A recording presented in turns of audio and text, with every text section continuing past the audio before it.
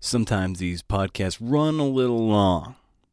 Other times you're given a tight window from a publicist and you just gotta roll with it, CNFers.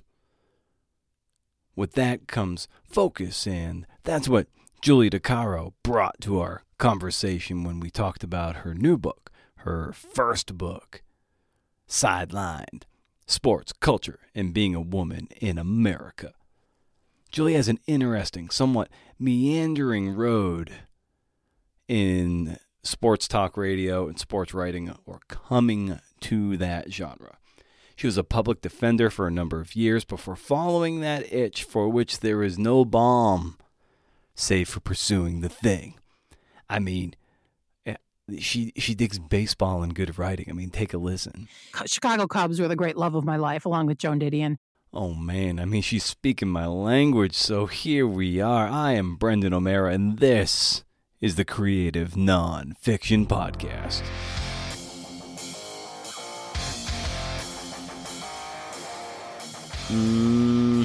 This is the show where I talk to badass people about the art and craft of telling true stories. Julie DiCaro steps up to the plate this week. She's got some thick skin because she deals with a lot of trolls as part of her job on sports radio, sports podcast, sports writing. I've never really been trolled before. That was until I had tagged Julie on Twitter to say what a nice time I had chatting with her. I did this twice, and as a result, I was trolled twice. The first time, a dude chimed in, "Are you the guy who apologized for being white?" I was like, oh my God, what's happening? It's happening. And I wrote back, nope, and left it at that. The other time was me commenting on how tight the interview was, and I called it my Black Album interview, and as you well know, that's a Metallica reference, of which there are no shortage on this show. And it was just about having it being a tighter, shorter, but no less powerful interview. So someone wrote, "Black Album, wow, you're a racist." And I was like, oh my God. I'm like, it's a Metallica reference. And he had since deleted his account. So that's the kind of people that Julie often has to deal with. Anyway, this is why I hate social media. And if I have my way, I will be 100% off of it in the next year and work solely from the newsletter and the blog and the podcast, of course. So Julie and I talk a bit about social media, among other things, and writing influences, and a very important teacher she had growing up. And also how to create more room for women in sports journalism. Because there really is room for everybody. I mean, there's room for 10,000 billion white guys in this industry. There's certainly enough room for us. But before we get to that, a little bit of housekeeping. While I'm still on social media, you can say hi or keep the conversation going at CNFpod or on Twitter and Instagram. Show notes and newsletter signups are at BrendanO'Mara.com. Hey. And hey, listen. Roger Federer played without a coach for years. And then he did get one. Mid-late career. Why would the greatest of all time need a swing coach? Well, we can have a conversation whether he's now the greatest of all time anymore. Rafael Nadal might be. Pains me to say it, but it might be true. Anyway, Federer did. And most likely, it was for accountability and to have someone in his corner who could see things that maybe he couldn't see anymore. And that's where I come in, CNFers. If you want an editor coach, and I'm sorry I lean on sport metaphor, but that's just how my brain works. I'd be in your corner, in your dugout, for your book or your essay.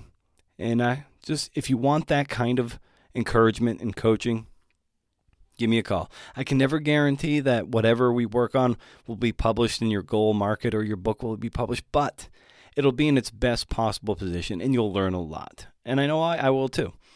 I never go into these things and not learn something about writing and editing as part of the process, and that's what it's all about. It's kind of about the journey, not the destination, as trite as that is. So if you feel like leveling up, I'd be thrilled and honored to help you get where you want to go. Email me, brendan@brendano'mara.com. Also, I'm in the thick of reading summer essays, and boy, this is going to be hard to whittle them down. Final product is gonna be dope, to quote Tom Haverford, but you'll only be able to listen to it if you're a member of the Patreon community.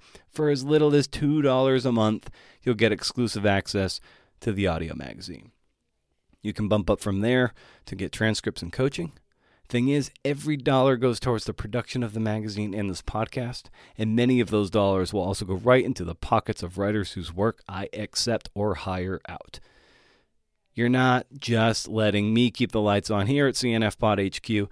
You're giving juice to other writers. And I get it. For years and years, this thing has been free, and it will continue to be free. But then I have the audacity to pass around a dish. I get it. It's tough. And I can't thank the patrons enough. And, by the way, shout out to 3 new patrons, April, Donna, and Tomas. I think Tomas, or maybe it's Thomas. 3 new patrons. Love it, baby. All of you are supporting the community and the show. And I make the show for you and the community. So anyway, enough of that noise for now. Stay tuned for my parting shot at the end of the show. It's a bit of a grouchy one, but what are you going to do? That's why I put it on at the end of the show. Pulling up the rear. So and there's also a chance to earn free coaching for a piece of your work. I'll tease that out too. So, end of the show. Stay tuned. But in the meantime, are you ready to sprint out onto the field and put Julie in? Because she's ready to play, baby. Are you ready? Let's do it. Riff.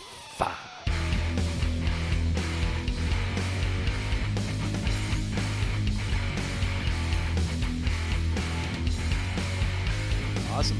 Now, I think a good place to start with respect to your writing and your career might be to go all the way back to your AP English teacher and Fred Peterson, and how he said one day you would write a book and he put Joan Didion in your hands. And maybe you can take us to that moment, how influential that was.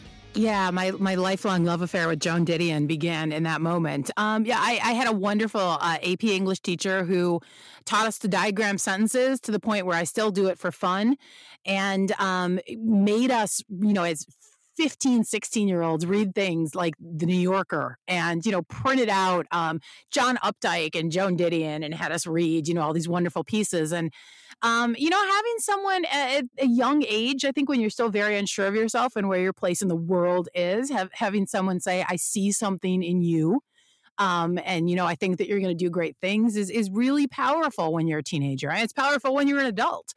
And so, Fred Peterson is a much beloved teacher from my area of northern Illinois, right on the Wisconsin border. And so when I was writing the acknowledgments for this book, I've had so many great teachers over the years, but he was the one that really stood out to me as someone who I wish had lived to see me publish a book. Right. Yeah, exactly. But he was kind of there on your shoulder, I imagine, the entire time you were writing this. Yeah, I definitely still don't. I still do the thing where I go through and cut out like just a ton of words after I'm done writing, because that's what he used to do. He taught us to write very tightly. He had us reading Strunk and White and all kinds of other style books and everything back, when we were teenagers and we thought it was absolutely horrible. And why are you doing this to us? And, here we all are working years later. And it's interesting how many of us still talk about going back to the things that he taught us. And what was it, do you think, that he saw in you as a young person in your writing that he wanted to see, blossom in you over time? When I was a kid, I always won writing awards for writing like fiction. So I'd make up these little stories, and I would, I won a computer when I was a kid for writing a story for some contest. And, it was always sort of fiction, sort of sci-fi stuff that I wrote. And, but it was in his class that it was nonfiction, that he felt like, I think that I had something to say. And, I really believe that if you don't read, you can't write. I know I hear people say, oh, I don't read anything, writers, which just boggles my mind, because I think what he taught me to do is take all the elements I liked from other writers and incorporate them into my own style. And I think, he was just very good at figuring out who really had something to say. And, I've always been extremely opinionated. I've always had a lot of thoughts. And he encouraged me to put those down on paper and work them into my writing. Yeah, that's so critical. It's the only way you can really develop a voice, whether that be, quite literal voice in terms of being on radio or podcasting, but certainly in writing, is by putting it all into the soup. And then as you mix that all in over the course of time and repetition and rigor, that's where your voice that's where your voice will surface. And I don't get it either when people say like, I don't read, I just write. It's like, nah, you need to put gas in the tank so you can see what burns well. Yeah, I think that's exactly right. Yeah, and I am so fortunate. I mean, I remember it being a requirement of his class that we subscribed to the New Yorker. So we were reading in high school, the best writers in the world, whether it was fiction or nonfiction, learning how people craft stories. And I remember reading, the first time I read Joan Didion, I remember her talking about reading things that other people wrote to try to steal tips and tricks from them and how you present something. And so, I mean, even Joan Didion is out there reading other people and still developing and working on her style. And I think you're exactly right that, and I think that words are words, whether they're written or whether they're coming out of your mouth or, you're putting them on form in video, that it's really all about learning how to choose the right words to get across what you want to say. I don't always fail. I don't always succeed at it. I mean, there are definitely things where I look at even the finished book and I'm just like, oh, that part is so cringy. But I think On Writing by Stephen King is one of those great books that every writer should have. Yeah, because it's not only instructive, but it's also like a big, pep talk. Going, sort of like edging you on, like you can do it, come on, and that is a book that I cherish very much as well. Excellent. And so as you progress, of course, you have a career in law before you get into sports journalism and in sports radio. So maybe take us to at least the early stages when you're in law, and then maybe that little thing that's kind of knocking on your door of this other thing that you needed an itch you needed to scratch. Yeah, I started out as a public defender. That's where I was radicalized into being the progressive person I am today. So, after I left the public defender's office, I practiced family law. I did some criminal defense, but I had originally gone to journalism school because I wanted to cover sports. And, when I graduated, I could not see the path from what I was doing to working where I wanted to work. Even if I wanted to go to a small town newspaper and cover high school sports, it still felt like you were in line behind three other people, to get to cover high school sports, which are, great and, vital and dynamic and great to write about, but not exactly what we're looking at when we say I want to be in sports journalism. Most of us are looking at, something higher up, professional sports. So I left it and I went to be a lawyer and I always still love sports, obviously. And the Chicago Cubs were the great love of my life, along with Joan Didion. And so when blogging became a thing, I started off sort of frequenting blogs, sports blogs, and talking about baseball. And then I started my own blog and had a pretty good following. And the Chicago Tribune one day picked up my blog and invited me to, have it be hosted on their network, and they would help me promote it.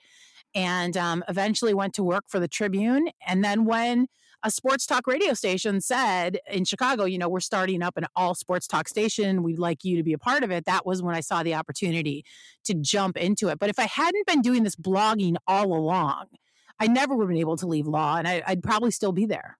I love how in the book you talk about, especially when you started to get on mic, that you realized that you had to put in, a critical amount of preparation to make up for the fact that you were the only woman in the studio, and you had to do that much more work, and you equated it to the kind of work that you had to do in the prep as a lawyer. So Yeah. what did that preparation look like? Because of course, as you well know, and as your book so eloquently puts, like, women are just perpetually behind the eight ball, especially in sports.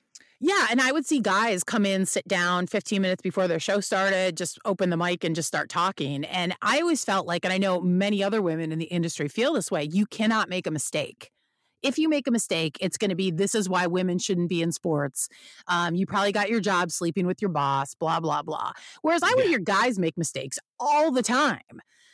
So I started approaching my writing and approaching my shows the same way I would write down an argument for a jury, a closing argument. Here's what I think, and here's all the research I have that backs up my point of view. And I felt like I had to do that constantly. Otherwise, first of all, there's the idea of, men in sports talk radio who listen to sports talk radio not believing you unless it's verified by a guy. So that was the first thing. But then the other thing was, like I said, Jessica Mendoza told me in the book how nervous she was for a year calling Sunday Night Baseball because she felt so much pressure and felt like if I make a mistake, that's going to be it for women in the baseball broadcast booth. So, the few women that are on the air in various outlets or, working and, have a beat, there's a lot of pressure to never, ever make a mistake. And eventually my audience, on the radio knew me well enough that I could just be like, what did I say? Oh, I'm stupid, kind of thing. And they knew enough that, I knew enough that it was just that I was misspeaking. It wasn't like I was really stupid. But when you start out, until that audience gets to know you, there's a lot of people who are going to assume that you're stupid. So you have to be really careful about getting everything right. And I love the tone of the book, and given that you're in sports radio, it read to me very much like a very polished sort of an open, that sort of opening, that 10-minute opening section of any good radio show. And I felt like the whole book just had that ring to it. Was that kind of in the back of your mind as you were writing this book, that it was going to kind of be in that vein? Yeah, for sure. I was really lucky in being able to write it because I started writing it when I still was working in sports radio, and I was sort of like, oh my God, what is going to happen when this book comes out? I was worried about what my colleagues were going to say, what people in the industry were going to say, and then I wound up, when the pandemic hit, sports radio was just decimated across the board, and I was one of the people that lost my job, so that freed me up a lot to say things that I might not have otherwise said. And the other thing is that it's not really a book about sports. It's a book Right. about feminism and about issues that women face across the board. It's just that sports is so wild in terms of, it's sort of like Anchorman. Like it's just a throwback to this weird time when anything goes in the office. And, it's really strange. And coming from law, that was really weird to me. Because, and law is far from perfect, but at least people know what the rules are. In sports media, it felt like no one knew what the rules were. So you've got naked women on shared computers, and you've got people drawing stuff on the whiteboard in the studio that's very off color and things like that. So, I know these are issues that women are dealing with across the board. It's something that I thought sports is a great way to sort of is a jumping off point. Like, here's what happened to Serena Williams, where a man, totally screwed her out of, the U.S. Open title, which, we can debate. But, it humiliated her on national TV and made her cry. And we have all cried at work. And here's why women cry at work. And here's what you can do about it. And here's what it means and why we're conditioned this way. And so it's not, like I said, my fear is that people are going to take the book and put it on the sports section in bookstores. And, it's really much more of, I think, a book about feminism and what it's like to be a feminist in America in 2021. Oh, for sure. Like, to me, like, sports is oftentimes just a great vector to talk about things that are bigger than sport. And this, to me, it read like, and basically an ethnography of an ongoing epidemic of sexism and misogyny. And, you just have sports as the backdrop, is like the way to like open the door, and then you can come through and kick it and be like, well, this is what it's really about, guys. Yeah. And I mean, sports in this country, where I know people from other places in the world are just kind of befuddled at how much sports invades our lives on a daily basis. But, it is where we work through so many issues in society, whether it's Jackie Robinson integrating baseball before America was integrated, whether it's Muhammad Ali bringing the fight over the Vietnam War to people's living rooms, or Billie Jean King fighting for gender rights and LGBTQ rights on the tennis court, or even the Black Lives Matter movement we saw last summer that was led hugely by the WNBA and to a lesser extent the NBA. So sports has always been where we work out these issues. And, for some reason, whatever the issue is in sports, it's just sort of on steroids. And so for that reason, I think it makes it a good, again, jumping off point to talk about these issues that affect a broader society. And there's a moment in the book too where, you wrote that you prided yourself as like standing up to bullies. And there's a moment too where there was a moment where you could have jumped in there, but you were worried. Just the way the troll culture is, like, you have to have an internal calculus. Like, is this a fight I want to have? Right. If I otherwise it's going to expose, potentially my private life, my family, etc. Um, do you think that being able to write this book was in some way a way to course correct for some of those times where maybe you didn't get into the fight that you wanted to get into, and this was your treatise to say that, to stand up and say this is this is enough? I hadn't thought about it that way, but that's probably true. That's probably what my therapist would say. Yeah, I mean, one of the big problems with the way women are treated in the media is that you wind up self-censoring all the time. So, Yeah. and I've had so many women who have huge platforms and are very prominent voices say, when, for example, allegations came out against this person, like I really wanted to speak up, but I didn't have the bandwidth to deal with it that day. Because I knew what was going to happen. And, I think that when we talk about online harassment, what a lot of people hear is they called you names as opposed to what it really is, which is, trying to insinuate themselves into every part of your life, trying to find out where your kids go to school so they can harass them, trying to find out who you're married to and where they work. Calling your employer and telling them all kinds of horrible things about you, scouring every evidence of your life online to try to find bad things you've done in the past that they can bring up now.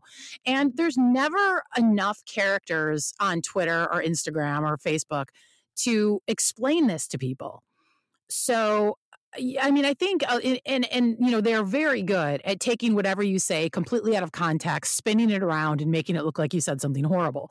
Right. So, I felt, a lot of the trolls are not going to read this book. But I was but a thinking lot of that other too. people, I hope a lot of other people do and understand exactly what it is we're talking about when we are talking about online harassment and why we don't always jump into the fight. So I'll have people say to me all the time, "Hey, you didn't comment on this." Like, I took a week off from social media and I came back to a bunch of people wanting to know why I hadn't weighed in on Deshaun Watson yet. And it's sort of like, why is it my job to weigh in on every single issue? Um, and so you find yourself in this really weird place. And you're right, it's a constant tension between having to be online so that you can do your job and promote your work, which is increasingly a bigger part of it, and wanting mental health and peace of mind. So we're constantly doing this calculus to try to figure out, what do I do today? Do I go on Twitter? Do I stay off it? What if something big happens? And it's just an unfortunate position to be in. And you also cite that, 1 in 6 women has been the victim of attempted rape or completed rape, which that number just blew my mind. I knew it was kind of high. I didn't realize it was that high. And, you write about it so well and like raw and viscerally in the early parts of the book too, especially regarding, say, like Derrick Rose or Kobe Bryant and everything. It's just it just blew me away. And to read that, it was just really sad and alarming. It is sad and alarming. It Yeah. is. I mean, it's alarming. Of course, we have a rape epidemic in this country, and the thing that I always try to tell people is, whenever you make a joke online, or call a victim a liar, or suggest that someone is after money, or whatever, there are people in your life who have been raped who can see you, and eh, eh, I was a person who, I grew up watching. I was, in high school when the Anita Hill trials happened, Anita Hill hearings happened, and the message I took away from that is, there's nothing you can do to push back against all these men.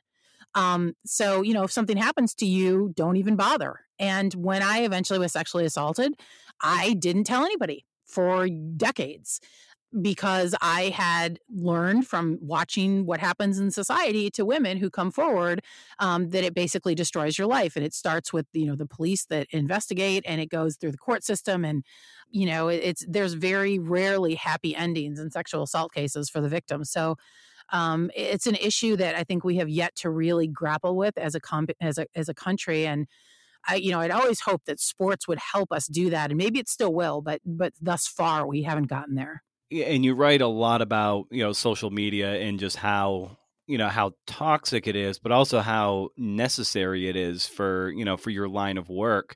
If you had to in some way kind of reform it in some way where it wasn't such a cesspool of bullshit, how would you go about doing that so it's a safer place? That's a great question. I think, first of all, I don't believe Twitter even has a real person looking at reports, because Right. when you report a tweet and you say, and they are like, "Oh, what's the problem?" And you're like, "Well, this person is threatening to come to my house and rape me." And they're like, "Oh, I'm so sorry. That doesn't violate our community guidelines."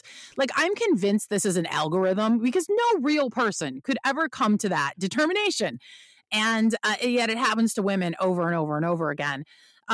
So that's the first thing. I don't know how you fix that problem, but you need to fix it because it's bad. There's also no understanding of like cyber stalking. So unless the person's tweet is what, and not even then, but what Twitter's looking for is the tweet that's like, I'm coming to your house right now to kill you. And that's rarely what you get. What you're much more likely to get are, like, for example, there are guys who spend their entire day tweeting about me. They pretend it's me on the account, like they do plays off my name, and everything is about how horrible I am. That is much more soul crushing. It's maybe not as imminently dangerous, but I think it takes a real toll on people's mental health. So, I mean, that's one thing. Another thing is you need to find a way to block people by IP addresses. So I block a guy and then he makes 10 more accounts. And Twitter's fine with this. And you can even say, hey, this is this guy who I've blocked 3 times and he just keeps making new accounts. And Twitter's like, well, that's not our problem. And I think something else that would really help is if employers cared what happens to their reporters on social media. So, I mean, I talk about a lot of hot button issues that get a lot of people angry, but I know plenty of women who are just the epitome of keep your head down and do your job who get it as well. And you can't, require people to be on social media and tell them how they need to be tweeting and promoting their show and promoting their work, and then just leave them out there twisting in the wind when the trolls descend for doing their job. ESPN, I talk about in the book, I think does a better job than anybody of protecting their employees from online harassment. But most women, who go through this, go through it alone. You're right too that you just want the industry to grow the fuck up too. That's right. Oh, I can say fuck. That's great. Oh, Wish yeah. I had known that, earlier in the podcast. Yeah, it's kind of ridiculous. I mean, I worked in places where guys were running the halls like it was a frat house, and like I said, drawing pictures in the studio on the whiteboard and naked women on the screensavers, and it's just sort of like, are you kidding me? Like, this is what you think a workplace looks like? And it's sort of like laughed off as boys will be boys by the powers that be. And it's just kind of amazing to me that, here we are in 2021, knowing that you can be sued for this kind of thing, and it's still just happening all over the place. And I have so many women told me stories that I couldn't even include in the book because they were afraid for their jobs. But across the board in this industry, the stuff that is happening in workplaces is unbelievable. Yeah, and you also write too how you would think that more women would. It's starting to happen now, especially with Galvanize and everything. But that more women would band together and try to rise the tide. But what you found is that because there are so few slots that are allotted to women in studios or covering whatever sport, is that there's competition in infighting to get those rare spots. So it's like almost. It's you would think there would be more banding together, and you're hoping that it will happen, and it's probably getting more steam that way. But for so long, there was a lot of fighting and competition among gendered peers. And in fact, the best thing to do is to try to band together. Yeah, for sure. I think we're starting to turn the corner on that. There are definitely still women in the industry who everyone knows about, and they're like, oh, she wants to be the only woman in the room is usually how we say it. Mm-hmm. But yeah, I mean, because there is only going to be one. There is going to be one token woman on this show, and everybody wants to be that person. So you start looking at the women around you as competition rather than allies. And to be fair, I think that's something women are conditioned to do as little girls. That, beauty pageants and, who's prettier and who's got the better clothes and who's got the cuter boyfriend. And, I think that women see each other as competition because society tells us to from a very early age. But I've been really lucky, and it was, not until a little bit later in my late 30s that I started really seen other women as, we all need to be lifting each other up and lifting as we climb, because there really is room for everybody. I mean, there's room for 10,000 billion white guys in this industry. There's certainly enough room for us. And would you say it's fair to say that you stay in this business more as a means of keeping the door open behind you, almost like mission driven than the actual content of covering sports? Yeah, I mean, I do. I mean, I love sports, and I love the intersection of sports and social and racial justice. Like that's been my passion since I was a public defender, that I want to talk about big issues and issues that affect our country. And I do love, going to a baseball game, and I love watching the Cubs, and I'm a diehard Bears fan. And so yeah, I mean, I care about all that stuff, but at the same time, we've got so many women leaving this industry. You see more women on TV, but if you take ESPN out of the mix, the numbers of women in this industry are actually going down, especially in print media. So, yeah, there's a sense of obligation that we need to stand here and hold the door, like Hodor, just like stand here and hold the door for the women coming behind us. And then maybe I'll be able to branch out and do other things. But until then, it feels like I am a placeholder for the women coming behind me. And where would you say your optimism lies at this point? Well, first of all, with the incredible generation coming behind me who are just much more confident, much bolder, much more able to ask for what they want than my generation was. I love that about them. And then I think when, we have nights like the other night when everyone on Twitter is watching UConn versus Baylor in the women's tournament, or the huge surge in viewership the WNBA got last year, or the fact that, after the U.S. women win the World Cup, the entire stadium is chanting equal pay. Those are the kinds of moments that give me so much hope. And I think is the more we see women around sports, playing sports, in sports, the more normal we make that. And the less of an outlier every woman who's around sports is, the more progress we make. And it feels like we're in a really good place right now with women's professional sports in this country growing, getting new sponsorships. The Women's Professional Soccer League, the NWSL, just announced 2 new sponsors, Nationwide Insurance and Ally. So big sponsors who are going to be contributing to the league. That kind of stuff is what gives me hope. And just sort of the expanding, taking up space of women in sports. Excellent. And it's something I always like to kind of end the show on as I bring the airliner down for a landing is to ask a guest for a recommendation of some kind. And that can be anything from a new kind of coffee you're trying to, a podcast or a movie or a book you've read. So I'd extend that to you, Julie. What's something you might recommend for the listeners out there? Okay, so I've got 2 real quick things. So one, nice. A shocking number of people have not seen Cobra Kai, which is amazing to me. So it's on Netflix. It is the continuation of Daniel and Johnny Lawrence's story from Karate Kid. So that's huge. And the other thing, and this is much darker, is that I think if you haven't seen the Allen versus Farrow documentary on HBO, it's dark. It's at times difficult to get through, but I think it's really important to watch, not to come out with a determination of what you think about Woody Allen, although you probably will. But I think to sort of go back and dissect and talk about how this case was covered in the media and why it took until this point for people to start being like, hey, I think there might be something up with Woody Allen.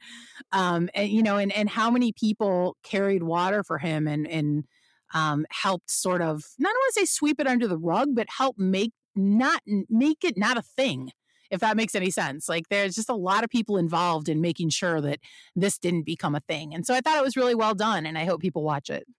Awesome. Well, Julie, I loved your book, and I can't wait for people to get it in their hands because it's so eye-opening, and it's one of those must-reads. I think it's a very important book for people to read to get a sense of where we are today and where we need to go. So I just want to thank you and commend you for the work, and thanks so much for coming on the podcast. Oh, gosh, that's so nice of you to say. I really appreciate that, and I had a great time. No one else has asked me about Fred Peterson, so that was great. Awesome.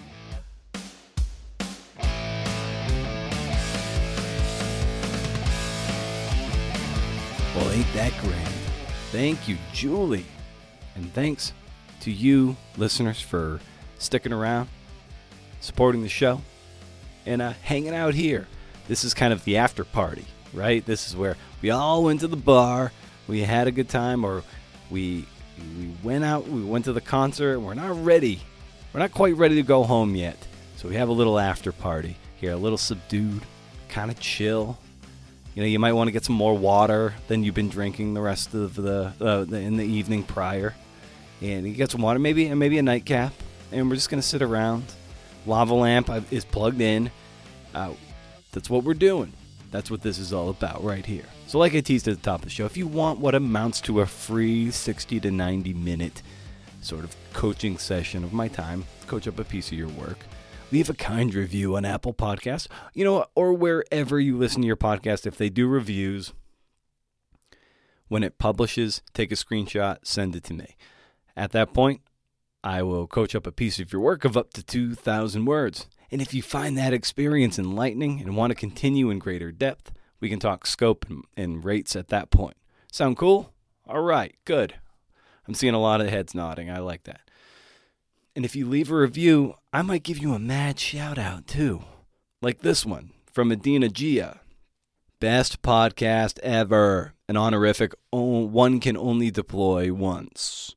Creative Nonfiction Podcast with Brendan O'Mara packs a punch.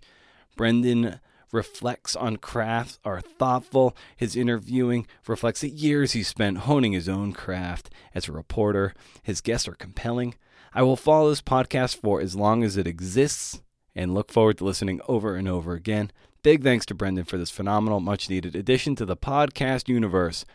Big ups. Thank you very much. Love it, baby. Leave a review. I'll read it on there. You deserve that kind of a shout-out. So I enrolled in Akimbo's, Akimbo by Seth Godin, Freelancers Workshop. Excuse me. Got a yawn. Hang tight. Whoa. Okay. I caught enrollment on day one, so I got $150 off the normal tuition. And since it's for my media company of one, Exit 3 Media, LLC, it's a write-off in the end. Whoopee! So as you know, it includes, Exit 3 kind of includes this podcast and producing pods for others, branded writing and journalism, as well as editing. So that's the tripod Exit 3 Media stands on. I need to extricate myself from the relative toxicity of what can only be termed as a dead-end day job. I'm not hating on it. It's nice. It's steady. I have a pretty incredible autonomy and am largely ignored. So in a way, it's ideal. But it saps the meat of my day away from doing meaningful work for myself and others. I don't need to be super rich, but I want to make a life and a living that affords me and my wife and Hank over here, the dog, the producer, and some degree of comfort and freedom, and at least make me geographically agnostic in terms of my work. Helps. I have a wanderlust of a wife, and she is the breadwinner by a pole and the source of the health insurance. So we go where Melanie goes. So, and I hope to share some of those insights from the course, usually in these parting shots. If I see anything that's of value that doesn't take up too much time, I will share it. So part of the learning is the teaching, if you ask me. I was sadly on Twitter the other day, and I got really annoyed by someone I follow. Popped into my feed, algorithmically nudged into my feed. Just shameless is the only way I can say it. Shameless in self-promotion. And they beat the same drum over and over and over again. And I'm like, dude, I get it. This is your thing. I remember like 25 years ago or so, my sister telling me about baseball or whatever. She's like, if you're good enough, people will notice. And in that vein, I was like, oh, okay. This person is just tremendously insecure. Something I understand, but I get. And though well-intentioned, is trying way too hard. Way too hard. On top of that, I was supposed to do a pod swap with this person back in the day. As in, they come on my show, I go on theirs. It's kind of the deal. I held up my end of the deal. They did not. Am I being petty? A little bitter. Taking the low road. You know what? Sort of. But hey, I'm not perfect. I should just ignore it. But I can't shake that weird vibration that starts within me and it gets me so angry. And I don't know why. when I see these things on Twitter like that. It's another reason why I just need to be off it entirely. I'm sorry to show these warts, but it's the warts that make us relatable, right? Makes us human. Hell, this entire podcast is about the warts of art. You think Steven Pressfield, author of War of Art, will get behind that? Maybe. He's someone I want on this show. I think it's possible. I think it could happen. All right. Think about the Patreon. Lots of goodies for you to shop for. Think about the newsletter for book recommendations, podcast news, cool articles, CNF and Happy Hour, which I forgot to include in April. So hopefully in May I'll remember and we'll do another Happy Hour. Book raffles, you name it. It's good stuff. It's where I'm going to be. It's where the information's going to come from, especially when I totally pull myself out of the matrix of social media. So stay cool, CNFers. Stay cool forever. See ya.